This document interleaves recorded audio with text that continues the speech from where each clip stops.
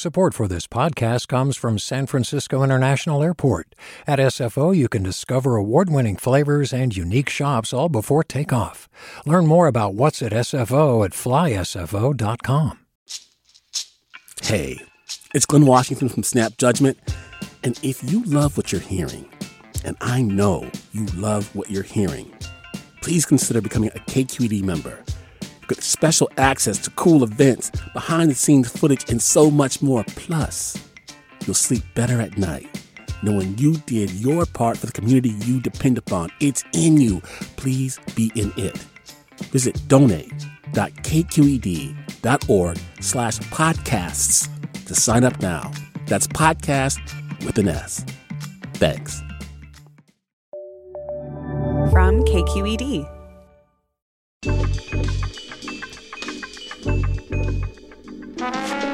Hey everyone, from KQED Public Radio, this is Political Breakdown. I'm Marisa Lagos. And I'm Scott Schaefer, and today on The Breakdown, with just days before the midterm election, we're going to dive into some of the hottest topics du jour, including the horrific attack on Speaker Pelosi's husband and subsequent disinformation campaign, and the very hot Los Angeles races for mayor and sheriff. That's right. We have two amazing guests today. In a bit, we'll be joined by LA Times columnist Gustavo Arellano to talk politics and the City of Angels. But first, we have Shannon Bond here in studio. She's a correspondent for NPR and covers online myths and disinformation. Shannon, welcome to The Breakdown. Thanks for having me. Hey. So we thought of you because you're in our building and you cover all of this, and it's been such a crazy week. This attack happened last Friday in the early morning hours. And I guess to start, could you kind of just lay out what happened in the hours and days that followed? What disinformation began spreading and who was spreading it? Yeah, well, we saw almost immediately, I think whenever these attacks happen, right, people are trying to figure out what are the motives, what happened here. And we saw really quick reporting showing that this attacker, had an online presence suggesting that he had really embraced a lot of conspiracy theories popular among the far right, COVID vaccine conspiracies about the 2020 election. This was being written in his own words in a blog his daughter told the LA Times he had authored. Seemed pretty clear line. Immediately, we then started hearing some pushback especially from Republican politicians and other conservative commentators online, questioning that, saying, it ranged from this real, just asking questions. Did it really happen the way it happened? Is this person, really who we think he is? Including Ted Cruz suggesting, this is a leftist Berkeley hippie, couldn't possibly be a right-wing perpetrator. And then you also had the kind of full range of just, really lurid, baseless, just, attacks on the motivation and just this whole idea that it was not at all what it had seemed. And that ended up being passed around pretty extensively online. Well, and including by the wealthiest man on earth, Elon Musk, who now owns Twitter, and he retweeted something and one of these crazy conspiracy theories that was, quickly debunked. And he later deleted the tweet, but by that time, the damage is done, right? Right. I mean, it had already been, first of all, he has 112 million followers on Twitter, right? So, the minute he pushes a tweet. Right. And, all eyes are on Elon Musk right now. He just closed this deal to own Twitter. He's been left and right making policy announcements and plans and polls. And so, I think, what he says matters. And so, yes, he deleted the tweet, but not until it had already been retweeted tens of thousands of times, liked by tens of thousands of people. And, I think he's always been this sort of wild character and has used his Twitter account to, to flame and to inflame and to troll. It's a different matter, though, when you are the owner and the CEO of this platform, especially at this moment when everyone is asking questions about what his ownership means for the way the platform enforces its rules. And where he's trying to have his cake and eat it too a bit on that. And, of course, Twitter relies on advertisers. What kind of reaction are they having? Well, I mean, it's not just what Elon has said, right, in this deleted tweet. There's also, basically from the minute that it was announced that he had closed this deal, there was a spike in hate speech on Twitter. There was actually what looked like a coordinated campaign originating on some other far-right platforms to go onto Twitter and spread anti-Semitic memes, spread racial slurs, just basically kind of make it seem pretty toxic. It seems to be this idea they were trying to push is that, look, Elon's in charge, the rules are already gone. Now, to be clear, Twitter has not changed its rules. But just the possibility that that could happen is really worrying people. And so we've heard advertisers, are maybe getting cold feet. There's some who are talking about suspending advertising. They've had meetings with Musk. They've sent open letters saying, look, brand safety matters to us. We don't want our brand on this platform if it's going to be next to this kind of content. And so there's this real question about the fact that it's already happening and Twitter hasn't changed any rules. What will happen if he does make changes? Back to the Pelosi attack, which, we should say it is just so scary to have what, has come out in the coming days that this was a targeted, potentially assassination attempt on the speaker, the, second in line to the presidency, just days before an election when we know that the sort of misinformation, whether it's bots or just bad actors, is already ramping up. How political is it? You mentioned this idea that the right was pushing back because it seemed like this guy, was sort of promoting QAnon and MAGA conspiracies. But does that even matter? Whether it's right, left, whatever, because it just seems like once these ideas take hold, they race through, especially the online kind of universe like wildfire. Yeah, I think that's right. First of all, I think what we certainly saw during the pandemic is a lot of this conspiracizing has sort of fallen away or broken away from maybe when we think about traditional sort of political categories. And you do have people who maybe historically had been across the political spectrum who have been drawn into this. QAnon is a great example of that. There's been a sort of a whole channel into QAnon through what we would consider traditionally left-leaning wellness community, right? The chiropractors or yoga moms or kind of the granola crunchy influencers. Acupuncturists. And so I think it's not just, I think you do see this crossing political boundaries. But I do think at the same time, a lot of this has, aligned with what we have seen is embraced by the Republican Party, right? And Trump specifically. Right. Of, disinformation, false claims about election fraud. Well, and they're normalizing it as well. Yeah. It's just now it's almost par for the course that when something like this happens or anything really, it's susceptible to this kind of these conspiracy theories. And this idea, the Joe sort of Roganism of all this. I'm just asking a question. How do people push back on that? Well, I think this is kind of one of the problems, too, because, one of the problems in my job, one of the things I'm doing is talking about, stories or conspiracy theories that don't have any kind of basis in reality. And there is this question of if you're encouraging people to be more skeptical of what they see, and which I think people probably should be, can you also go too far? If we're encouraging so much skepticism, that actually leads to this sort of attitude of, well, I'm just asking questions. Maybe I shouldn't take anything people are saying on face value. And I think there's a really delicate balance there. But I do think what you come back to is you have to root it in, here are the facts that we know. Here's the documentation that we have. But I think we're also always going to face these claims that any kind of attack, whether it's the attack on Paul Pelosi, whether it's, the shooting in Uvalde, Texas, the first thing you hear in many of these communities is this is a false flag. Well, you've talked about the idea of prebunking, which is to kind of try to get ahead of these sorts of conspiracy theories and lies. How does that work and how effective is it? Yeah, this is this really interesting strategy that a lot of folks are doing research into and has now started to be actually moving out of academia and being adopted by the likes of companies like Twitter and Google, by government agencies, by some civic groups. And it's seen as a complement to sort of straightforward fact-checking or correcting the record. The idea here is if you can expose people, maybe make people more familiar with either potential false claims or the kind of the tropes and styles by which false claims are advanced, whether it's about scapegoating or emotional language, or appeal to partisanship, you can kind of help people better recognize it and then hopefully kind of resist it when they see it out there. But these are people who are not already down the QAnon rabbit hole. Yeah, so that's the real question here is who is the audience? So how do we talk to Uncle whoever at Thanksgiving if they are down one of these conspiracy theory rabbit holes? Is there any easy advice you give? There's lots of research. I don't know if there's any super easy advice. There's lots of research into this. I think one of the things that I think is important that when we think about this as a problem and as engaging, whether it's a story that, I as a reporter am engaging at or we're at the Thanksgiving dinner table, is trying to understand what it is about these beliefs that are doing something for somebody, right? I think we focus a lot on the negative impacts,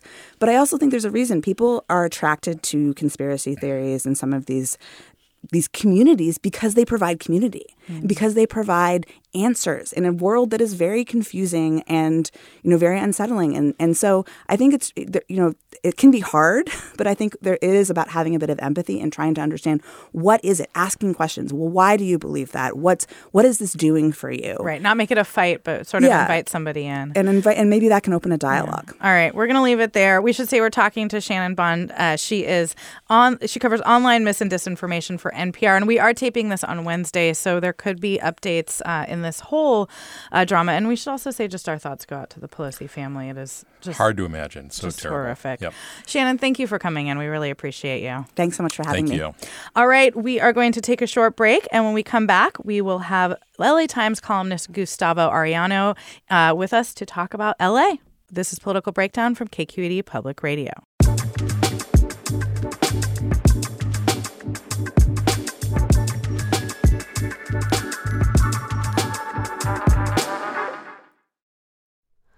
Hi, it's Terry Gross, the host of Fresh Air.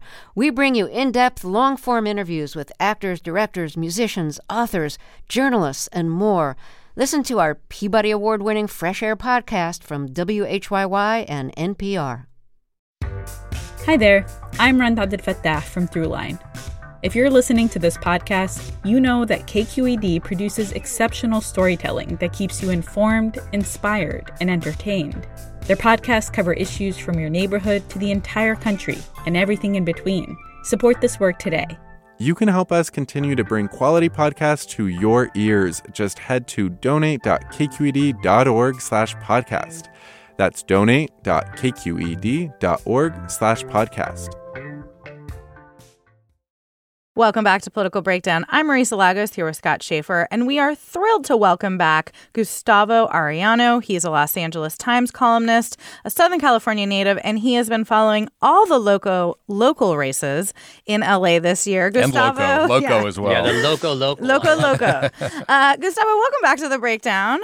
Gracias for having me again. I think last time we had you, you were not this accomplished LA Times journalist. You were still banging trees down there in Orange County. I'm still a hack reporter, so I'm not disappointing anyone at all. All right. Well, we want to talk about the mayor's race, the sheriff's race, all that, but we got to start with the scandal, right? I mean, you helped break this story just a few weeks ago about 3 Latino members of the Los Angeles City Council caught on tape along with a labor leader saying some pretty horrible racist things, really kind of not sparing most communities, but especially going after the Black community in Los Angeles.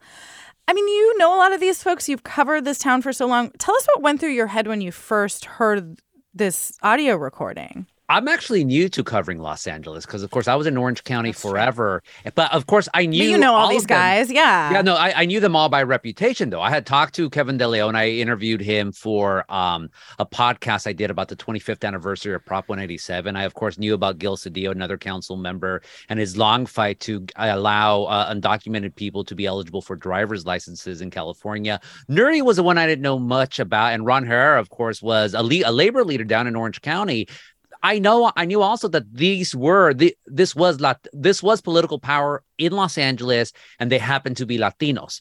This also, in many ways, would have been something to be proud of. Like, here you have these folks being at the game, and then to hear them just spout conspiracies, inanities, and just slurs against everyone. I mean, so many people. It was dispiriting. It was disheartening. And I have to say, though, the reaction to it, the collective disgust, that has been something to take solace in. That how quickly almost all of Los Angeles united to say, no, we do not want this from our leaders. Obviously there was a distinction. Nuri Martinez, who resigned, was really taking the lead in this conversation that was taped. Gil Cedillo, Kevin De Leon said, things here and there, but mostly didn't stop her or say anything. Same with Ron Herrera, the labor leader. Do you see any distinction, or is it like, Oh, no. Not at all. The sad thing about this tape, it's like the Rosetta Stone. Like, you keep reading it again and again and again. And if you have a certain key, you learn more things. For instance, literally just a couple of days ago, someone told me, hey, they called Oaxacans, folks from southern Mexico, indios. And that literally translates as Indian, but it has a far harsher connotation in Mexico, far more negative. So I'm like, I don't remember listening to it. So I listened to it, and all four of them, this is in the section where they're making fun of Oaxacans. Nuri Martinez calls them short and ugly. Gil Cedillo calls them little ones. Kevin De Leon expresses mock wonder that some of them now wear shoes. And Ron Herrera calls them, oh yeah, my mom called them indios.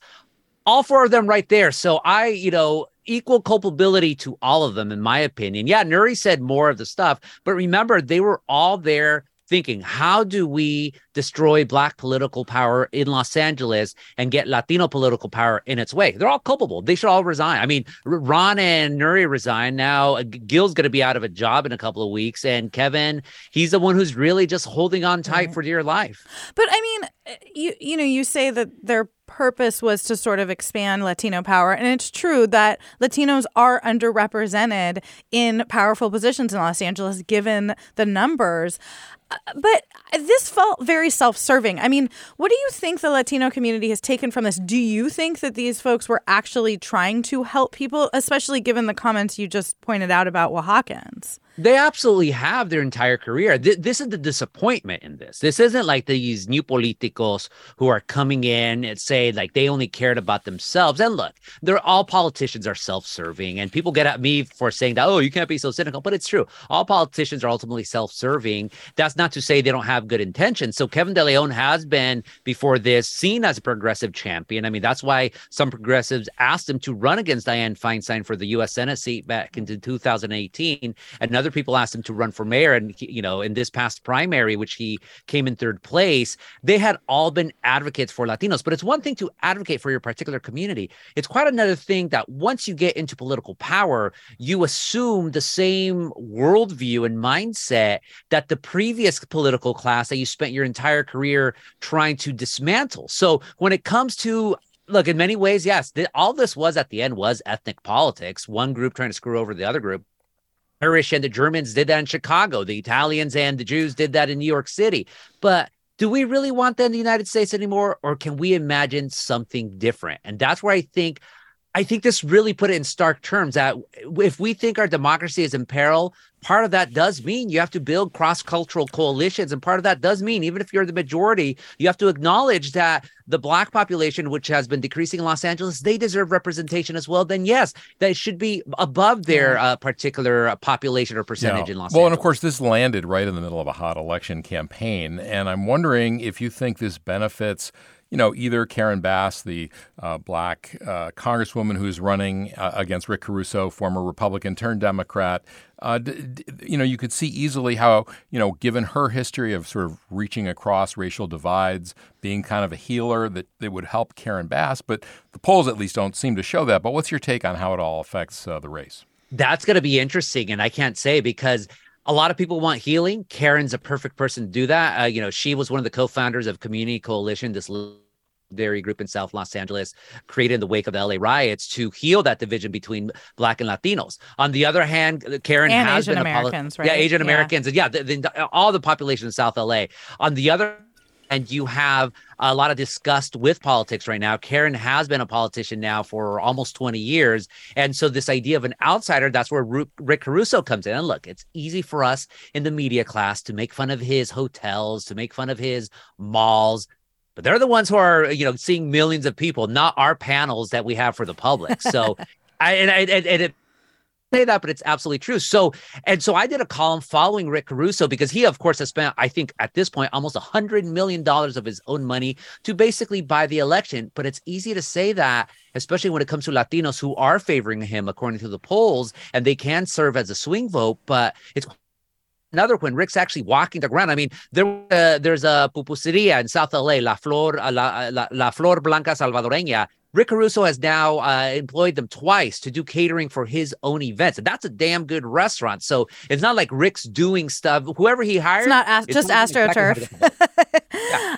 If you're just joining us, you're listening to Political Breakdown from KQED Public Radio. I'm Marisa Lagos here with Scott Schaefer. Our guest today is LA Times columnist Gustavo Arellano.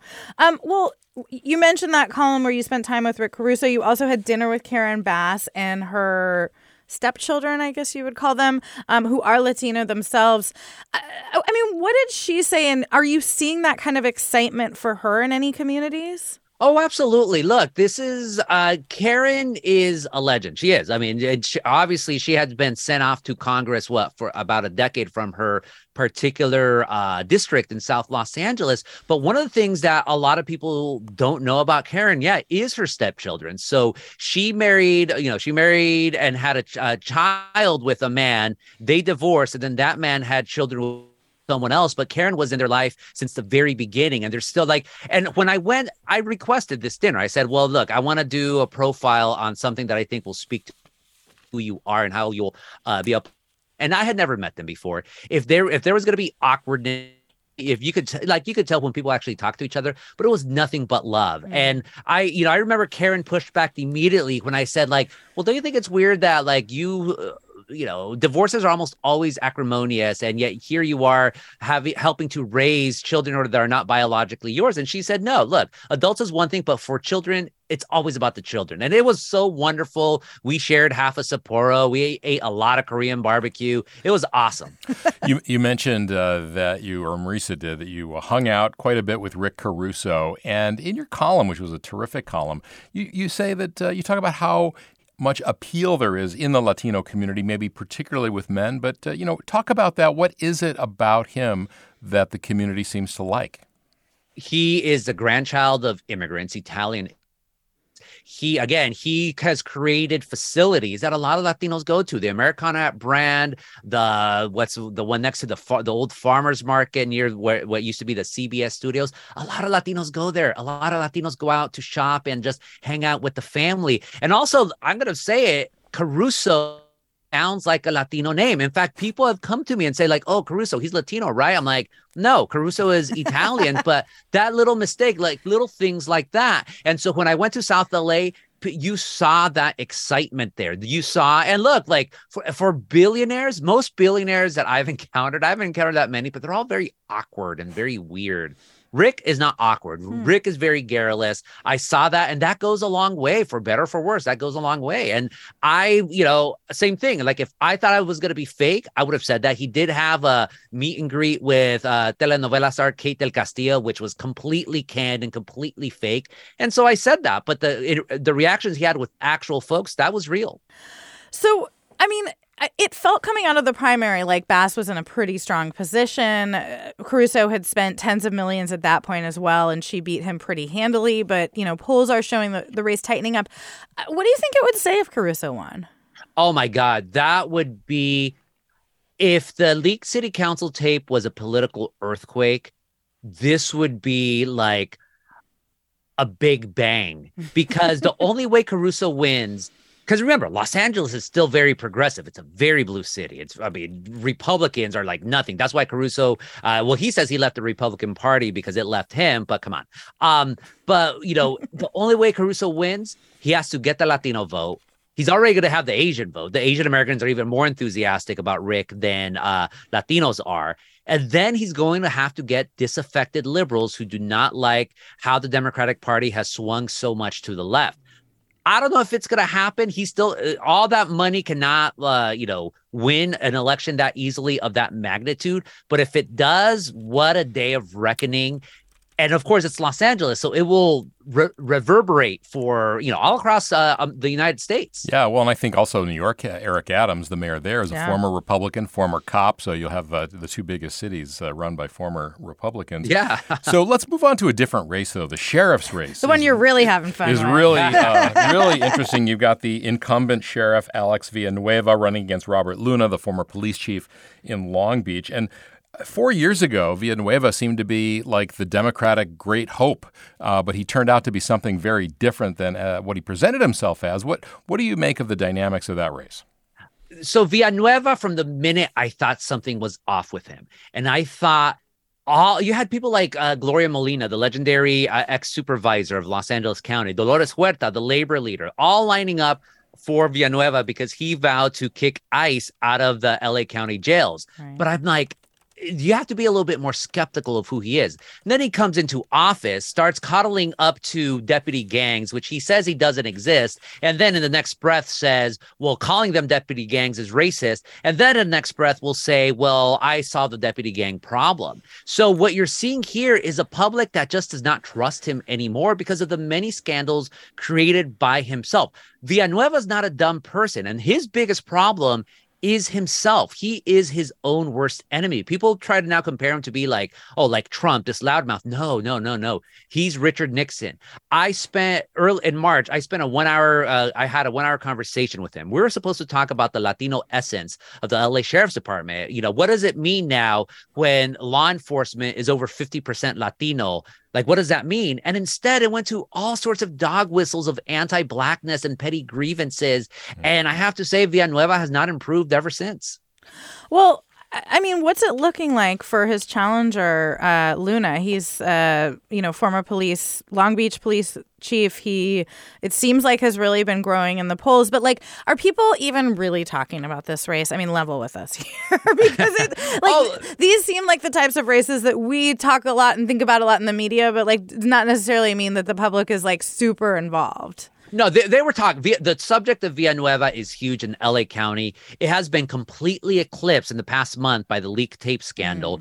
I would say that's to Villanueva's benefit. Yeah. Luna has been smart in that people still don't know much about him, and he's trying to be quiet about it. And there's been some allegations of anti-Blackness when he was at Long Beach Sheriff's Police Department, and Villanueva has tried to needle him on that. But Villanueva has his own thing. They had one debate in person. And it was bizarre because at one point, Villanueva starts rattling off all the names of his wife's schools that she attended in East Los Angeles, trying to imply that somehow Robert Luna was not truly East Los Angeles. And Luna's response is like, I was born there. I moved when I was 7 years old to Santa Fe Springs, which is like a Latino middle-class suburb. That was it. Villanueva, what on earth are you doing? Again, these petty grievances of paranoia.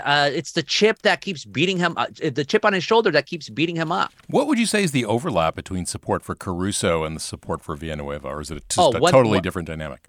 No, 1,000%. All Villanueva supporters are going to support Rick Caruso. Maybe not all Rick Caruso supporters are going to support Villanueva, but look, Villanueva has all the Republicans, all the conservatives, all the people who think crime is out of control. Caruso's going to have those people as well. But, Caruso does have, I'll say this, I know Latinos myself who despise Villanueva, but they want Caruso because they think you need a businessman to take care of LA City Hall. And they feel Bass, while they like her, is just not going to have the wherewithal to be able to do so. We have such a good track record in California and the nation of business people taking over. I wonder, though, do you feel... do you think that people outside of LA should care about this? Like, you talked about crime. It seemed like that was something Caruso was hitting very hard in the primary. Is this going to matter to somebody sitting in Orange County or San Francisco or the Central Valley?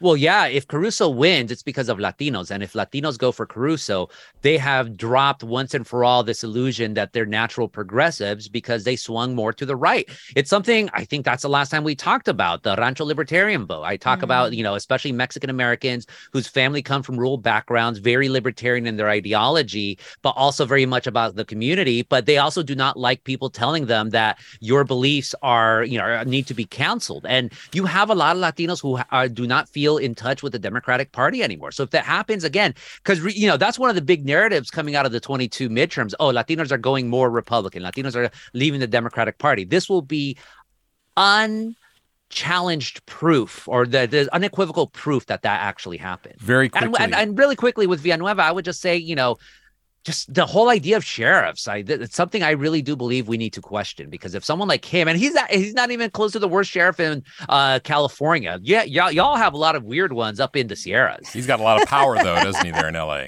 Oh, yeah, the biggest sheriff's department in the country, 1,000%.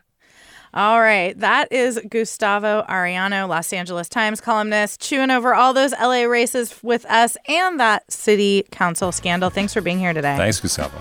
Gracias.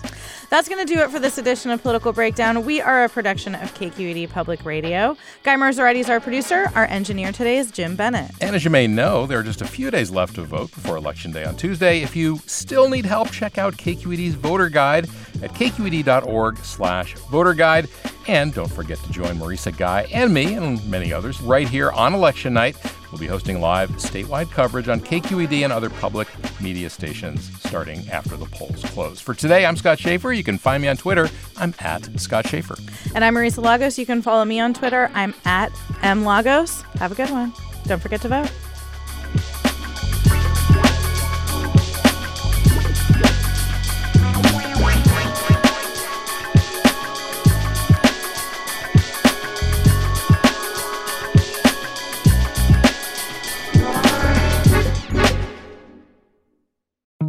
I'm Sasha Koka, host of the California Report magazine. Every week, we bring you stories about what connects us in the giant, diverse Golden State. Because what happens in California changes the world. I love this place. We were once seen as like the place to be, California.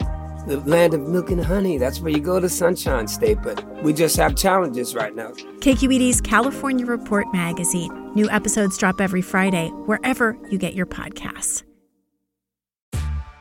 Hey there, this is Brittany Luce from NPR's It's Been a Minute. KQED's podcasts like The Bay, Bay Curious, Mind Shift, Right Nowish, and more all tell the stories of the Bay and beyond with reliable, human-centered journalism.